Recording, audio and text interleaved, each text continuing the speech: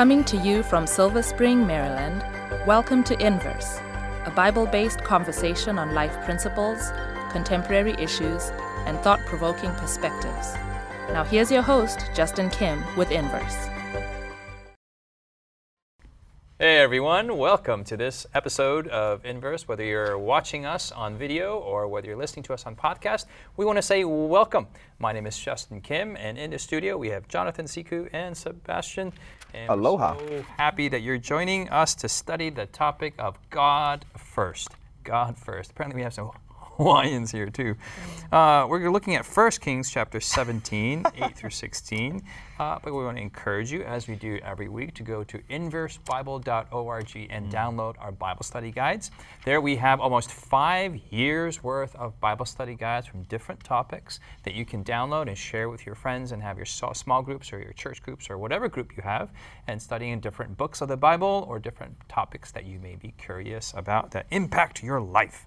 We're looking at God first in this quarter, and I want to start off with a word of prayer, and we'll get into it like we always do. All right, so Siku, can you pray for us? Sure. Let us pray. Loving Father, we thank you for the opportunity and the privilege that we have to come to your word. We ask that the Holy Spirit would be our teacher now, that we would receive a blessing that would impact our lives to make us givers just as you are. In your name we pray, amen. Amen, amen. Thank you, Siku. Jonathan, we're going to go to 1 Kings, and we'll read from chapter 17, verse 8 to verse 16. All right. Then the word of the Lord came to him, saying, Arise, go to Zarephath, which belongs to Sidon, and dwell there. See, I have commanded a widow there to provide for you. So he arose and went to Zarephath, and when he came to the gate of the city, indeed a widow was there gathering sticks. And he called to her and said, Please bring me a little water in a cup, that I may drink. And as she was going to get it, he called to her and said, Please bring me a morsel of bread in your hand. So she said, As the Lord your God lives, I do not have bread, only a handful of flour in a bin, and a little oil in a jar. And see, I'm gathering a couple of sticks that I may go in and prepare for it for myself and my son, that we may eat it and die. And Elijah said to her, Do not fear, go and do as you have said, but make me a small cake from it first, and bring it to me, and afterward make some for yourself and your son. For thus says the Lord God of Israel, the bin of flour shall not be used up, nor shall the jar of oil run dry until the day the Lord sends rain on the earth. So she went away and did according to the word of Elijah, and she and he and her household ate for many days.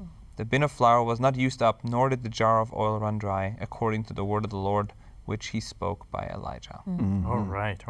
Sebastian, there from episode to episode, we've been looking at different types of giving. We have repeated ourselves on the same principles, some of them a couple times over, and that's okay. I mean, that's repetition. Deepens the impression. That's the impression. What are some that have stood out to you personally that you would like to implement, or that you have forgotten but would like to revive in your life? Yeah, it's a really good question. Thank you. I really like to emphasize, I think, two episodes. One, the grateful giver in Noah, and the idea of what he gave, knowing that he was going to lose with an impending doom, a corrupt world and generation. But yet he still had a profound sense of gratitude and ability to see what was on the other side of that tragedy. And you having three daughters and one son. Right. And Noah having 3 sons and 3 daughters-in-law. I mean, he saved his whole family. That's a big thing. So I think that was, a grateful giver was an important lesson. And also, I think, ironically, looking at the wicked giver in terms of Ahaz. And recognizing the times in my life where I may be operating on that transactional approach, where I may be recognizing or that I may feel like I need to sacrifice something that God never called me to sacrifice in order to receive the things that he wants to give. That is a common temptation for all of us, isn't it? That even in our habitual giving, sometimes we do get in that mode and we're like, well, I need something, Lord, so here's my tithe, and it does sneak us up on us like that. So those were 2 big ones, gratitude and not being that way in terms of God. No, I appreciate your transparency with us. Absolutely. Siku, what is going on in chapter 17? What is Elijah and the widow? What's up? What's going on? Elijah just told the king Ahab, who was a wicked king, that there was going to be a drought, and so there is a drought. First, God sends him to the brook Cherith, and he's there by the brook until it runs dry. God miraculously provides for him by birds coming and giving him food. Ravens? Yes. Ravens, this is an important detail. Yes. Thank you. Yeah. Not Absolutely. regular birds, Yes. but I mean unclean. Unclean, selfish Selfish birds Yes. come and give him food. Yeah. Yes, so it's a huge miracle. Yes. But now the brook has run dry, and then God tells him to go to another place, and now he's going to provide for him through this widow in Zarephath.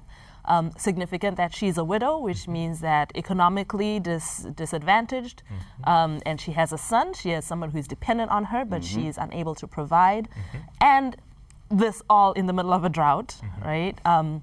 But it seems that God sends Elijah to places where he will provide for Elijah miraculously. And through this woman, even though you're like, okay, at a brook, he's all by himself, and then God provides miraculously. But even though it's through a person, through this woman, she has no way of providing for him. So God miraculously, through another person, performs a miracle to sustain Elijah. And in doing so, this widow, by accepting being used as a channel, is also blessed. In blessing Elijah. Yeah, and also in addition, she's a widow, she's a mom, she's got a dependent, but she's also a Gentile. Oh, yes, right? yes. She's a Gentile. So just the social layering on this, and that she's a widow, so that social class as a woman, as a widow, was just kind of totally different and foreign. And the Jews were not supposed to associate with Gentiles on that level, and now they're and then it's almost as if God was saying, look, if I did a miracle with unclean birds, how much more can I do a miracle with unclean foreign people, you know, that are outside of your social class that you're used to? The blessing can come from that way. I really see, if I can add, and we'll get to Jonathan, I love in verse 9, it says, arise and go to Zarephath, which belongs to Sidon. I just really see the humor of God there, that here you have the king and King Ahab and his wife Queen Jezebel. They're trying to get this troublemaker, and she's from her hometown is Sidon, right? Yeah. And so then God's like, hey, go to Sidon, like the last place where President Obama would find Osama bin Laden would be in Washington D.C.'s basement. Like he's been camping out in the White House this whole time. That's the last place. I just see that God is wise, but he's also humorous, and in that irony, God is glorified. Yes. Yeah. Like Moses hiding in Egypt, right? When Pharaoh's trying to kill him. So it's like, what? Totally. But he went to the wilderness, right? Yeah. Right. Yeah. Well, I'm saying when he was brought there as a baby, right? Trying to kill all the boys. Oh, yes. And so the deliverer was actually the one that was found by his daughter and raised in the palace. I misunderstood. I thought but yes, later on, absolutely. In the pyramids. First 12 years. Okay, cool. We're good. Jonathan, what's up? Yeah, I think the contrast here that the story draws between the people of Israel and this widow is pretty amazing, because the people of Israel who should be faithful are unfaithful, and here you have this pagan woman who should be unfaithful, what you would expect, and is faithful. She puts her trust in the God of Elijah. How does that even make sense?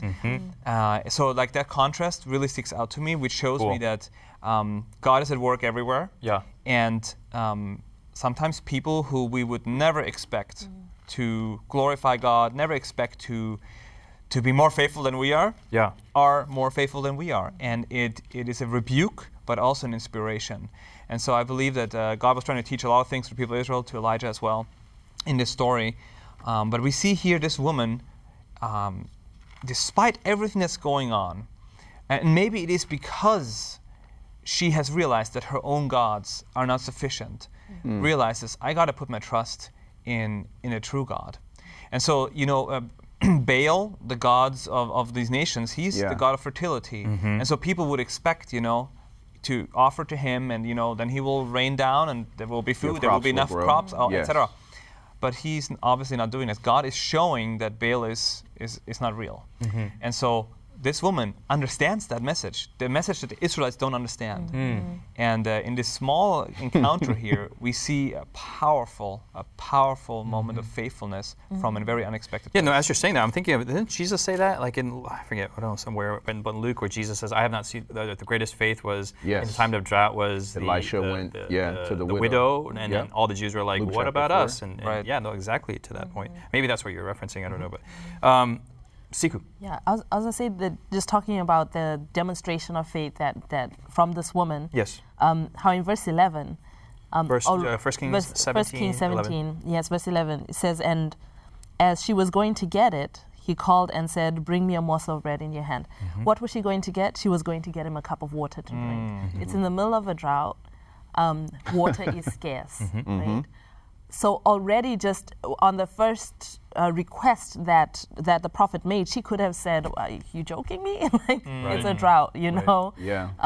But she takes of a meager resource already, and she's already willing to give, to share, right? Yeah. When he asks now for a morsel of bread, her petition is, look, like, I mean, I could give this to you, but like, I'm about to die and my son about to die. Like, you're going to eat this and die. Like, basically, like, it's not even... The water, maybe we could keep drinking, like the little water that's left until I would be happy. Even if I shared with you, it's not sufficient to sustain life, anything beyond just a little bite, right? But when the prophet responds to her with a promise, she takes hold of that promise and she acts out her faith in that promise. Something that struck me on this woman is that she was already a generous woman.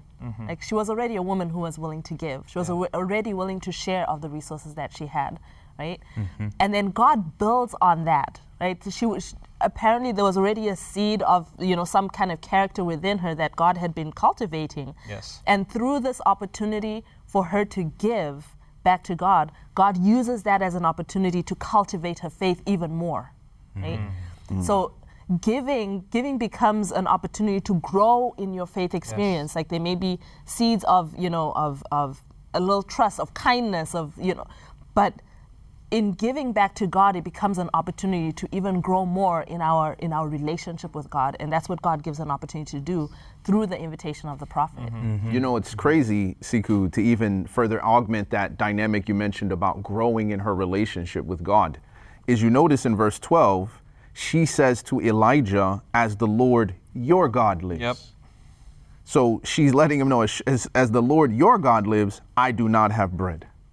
So she hasn't fully adopted this as the Lord our God or the Lord my God, right? There's that separation.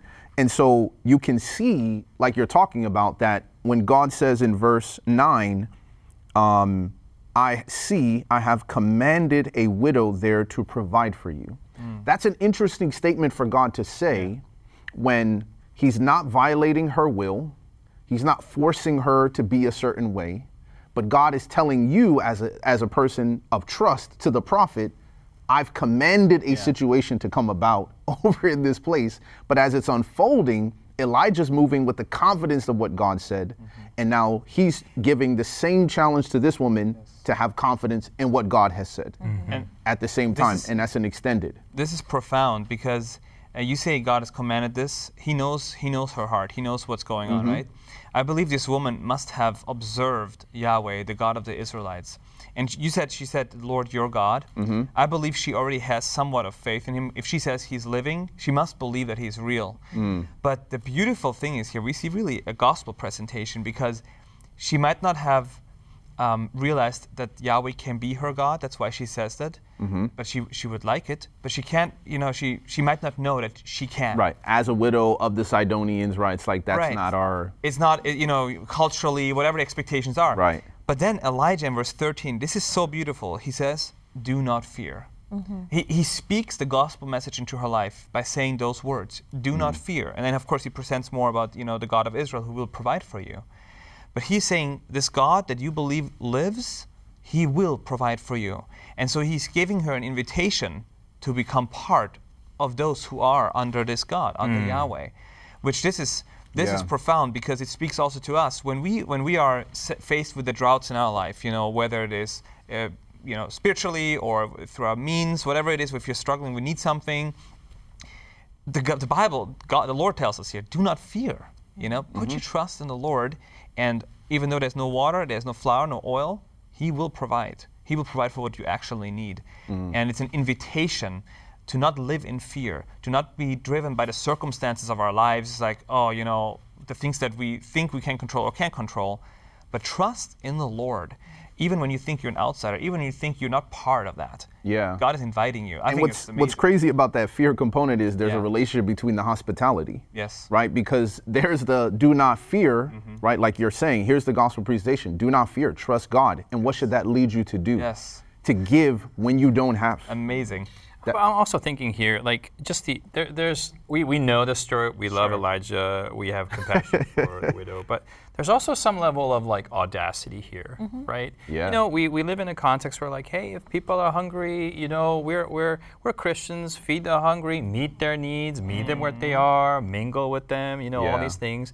But here Elijah's like, he goes to essentially a homeless person and says, oh, are you hungry? Or are you thirsty? Well, just make me a sandwich first, right? Now, I know I'm placing it in that context, but what faith requires a certain level of audacity because he sees the outer reality outside of that immediate context.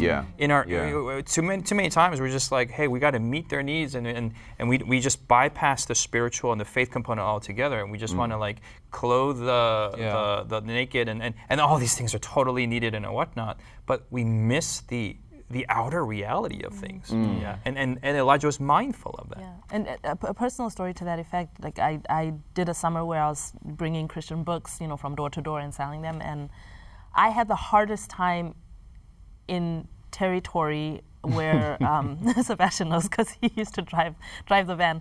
I had the hardest time. He was in the field with you. He was driving the van. He was driving the van, and he would drop us off. It's all right. You were a trusting giver. That's good. But I had the hardest time at homes which looked derelict, which looked like. And someone comes to the door and you can tell that financially, economically, I'm like, I feel like I'm doing better and I'm a student, like I'm just like, I had a really hard time at those doors to say, hey, I have these books that are filled with truth that will change your life, I mean, this is worth more than this home, worth more than everything you possess put together if you would read this and have an experience with Jesus. I believed that, but I had a hard time with it at the door to Sure. Not as a salesperson, not trying to get money out of people, but actually believing that we have truths that can impact people's lives. And that's the kind of, when you said audacity, to believe that the truths that we have in God's Word are that valuable. And that God will show up for them. That to have that confidence when you move into those experiences where you are witnessing in that way, which it can be, come across maybe. But you can just imagine, he said like, hey, the ravens fed me just a couple days ago. Yeah. So that's right. God's got go you do back. your thing and get me a sandwich, and God will feed you too. Like it's just, but it can be viewed as what? Sebastian.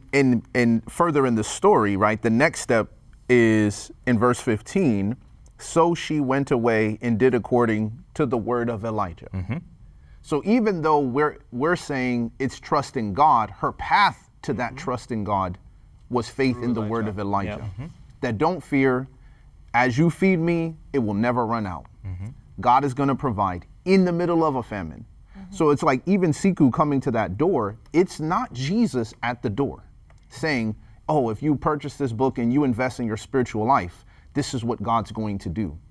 And to me, that is also a component of the intercessory role that we may play in helping other people to develop as a trusting giver and to give to God. Because I remember going to a man's house, and for me, it was the opposite of Siku's experience. Like me going to people who are like poor, whatever, I was like, yeah, man, I was poor. Like, look, we spend money on cable. We need like, this, man. We need this, bro. We need this truth.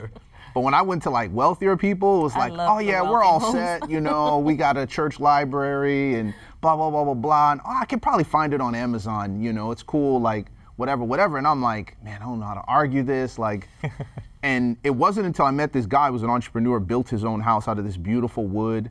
And his wife was like, oh, come back, And I thought the wife was interested, but the husband was the individual who ended up being the one who got convicted on the books. And the reason was he pulled me in the room because his wife was like, we can't afford these books, like $300, like like we could probably get them cheaper, secondhand. And his wife was just arguing down the price. And he looked at his wife and he said, well, I understand it's expensive, but so is golf, so is the swimming pool we have in the back. Go get the checkbook. Well. And I was like, whoa, right? Whoa. Like, this is crazy. Yeah. And so he pulls me into his office in his house and he's like, listen, he locks the door. And he's like, hey, sit down, right? And I was like, yo, like, what's happening, right? And as I sit down on his couch, he sits just, about where Jonathan was. And as he's pausing, he won't start talking for a couple minutes. And then he starts to get emotional. And he tells me the story of the fact that he says, I was an entrepreneur doing da-da-da-da-da. And he says, one day I was like, you know what? I haven't really hung out with my daughters, 3 daughters. I'm going to go home.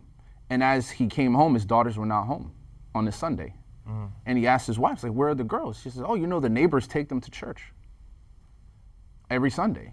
And he was like, what? Like, she's like, you remember? So he's like, oh. And he said, then when you came to my house, that story came back to my mind, and I realized that another man was leading my daughter spiritually and was taking my role and responsibility. And then by this point, he's full on tears, right? So then I started crying. He's like, I'm going to do this on the trust of your word, of the 100 appeals in these books to call my daughters to Jesus. Like, I'm going to trust that as I read to them, as I take the time and invest on the basis of your word. This is what I'm going to move forward and do.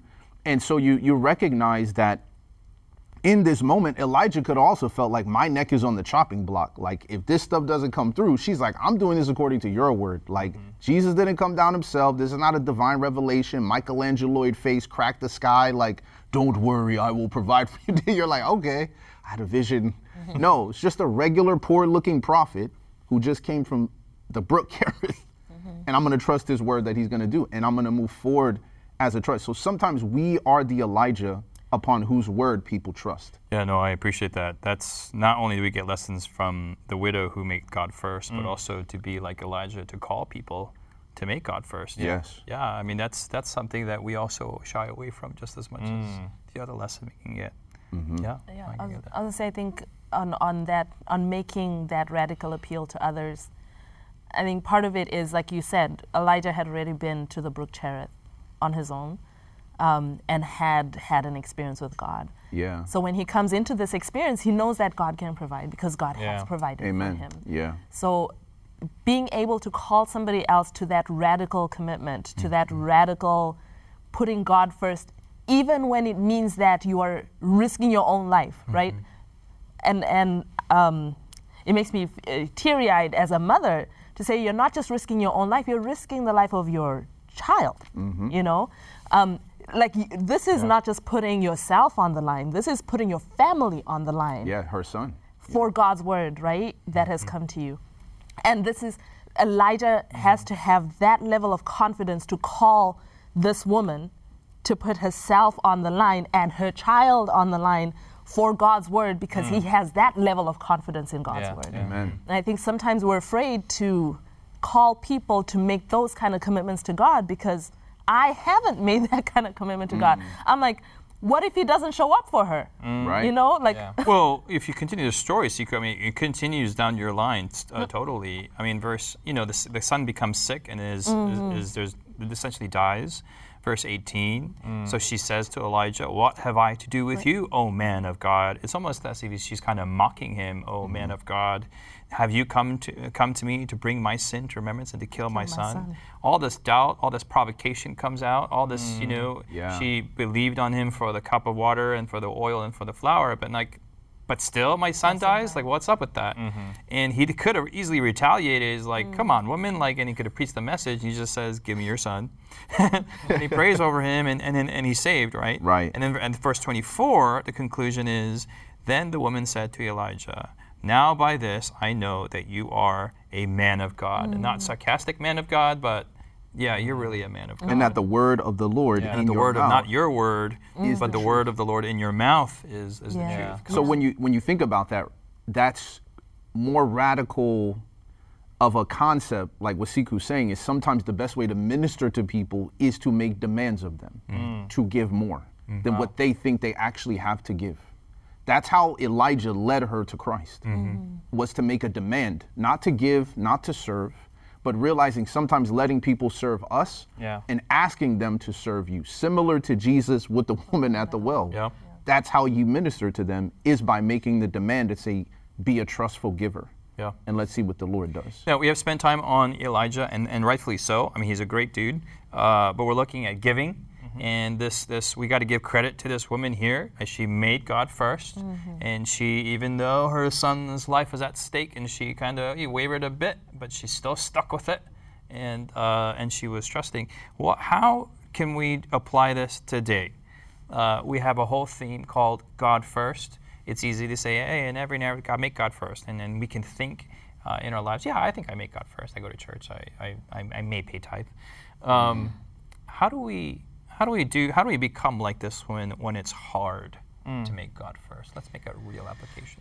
I mean, Jonathan. I think of experiences in my life where early on in my walk with the Lord, where He gave me opportunities to put my trust in Him, even when I felt like it was going to be a sacrifice. I'm going to lose, money or whatever it is.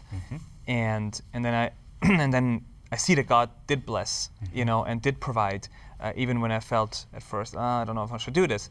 And basing on this, throughout the years, whenever I look back to that, and then even the experiences that followed, I mean, I have a whole story that I didn't get to share today, but like that is almost the same as Elijah and this widow.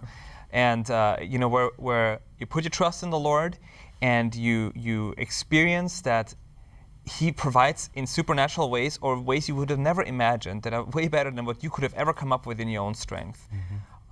It is then later on in times of crisis, when we start to doubt, like this widow, when her son almost died, or when he did die, in those moments, that's when you can remember, hey, you look back to what has happened before, and you remember, trust in the Lord, He will provide.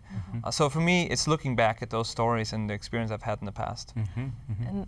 And something that comes out in the story is the Word of God. Right? Yes. Yeah, that is a motif that runs through. Yeah. Yep. So it's the Word of God through the prophet, and then it's the word, and then growing in her experience with the Word of God. So her giving is a response to God's Word, and her commitment is a response to God's Word. So practically speaking, I need to know what God's Word is saying so that I know what I need to put Him first in. What is He calling me to do? And make a heart commitment that whatever you call me to do, I will do, right? So if I want to grow in my experience, I need to commit in my heart that what you tell me to do, I'm going to do. And then when I read it in His Word, I execute on what He has said. So wonderful question to end on this episode on is, as we study God's Word, what are we all convicted to do and to trust His Word? Circumstances may seem tenuous at times, but we stick through it, trust in Him until the end. That's our prayer. Hopefully that's yours. We'll see you next week here in Inverse. You've been listening to Inverse, a Bible-based conversation with Callie Williams, Israel Ramos, Jonathan Walter, Sebastian Braxton, Siku Dako, and your host, Justin Kim. Inverse is brought to you by the Hope Channel, television that changes lives. For this and more inspiring episodes, visit inverse.hopetv.org. Find us on social media, #InverseBible. Until next time, this is Inverse.